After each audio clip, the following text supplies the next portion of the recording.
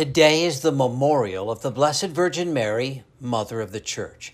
In the 4th century, St. Ambrose of Milan first referred to the Blessed Mother as the Mother of the Church, but somehow the title and reference became lost and unused until the 20th century when it was rediscovered by a German Jesuit, Hugo Rahner, and his older brother Karl. Then, in 1964, as he was closing the third session of the Second Vatican Council, Pope Paul VI, in his Credo of the People, made the title official, saying, "We declare Mary the most holy Mother of the Church, that is, of all Christian people."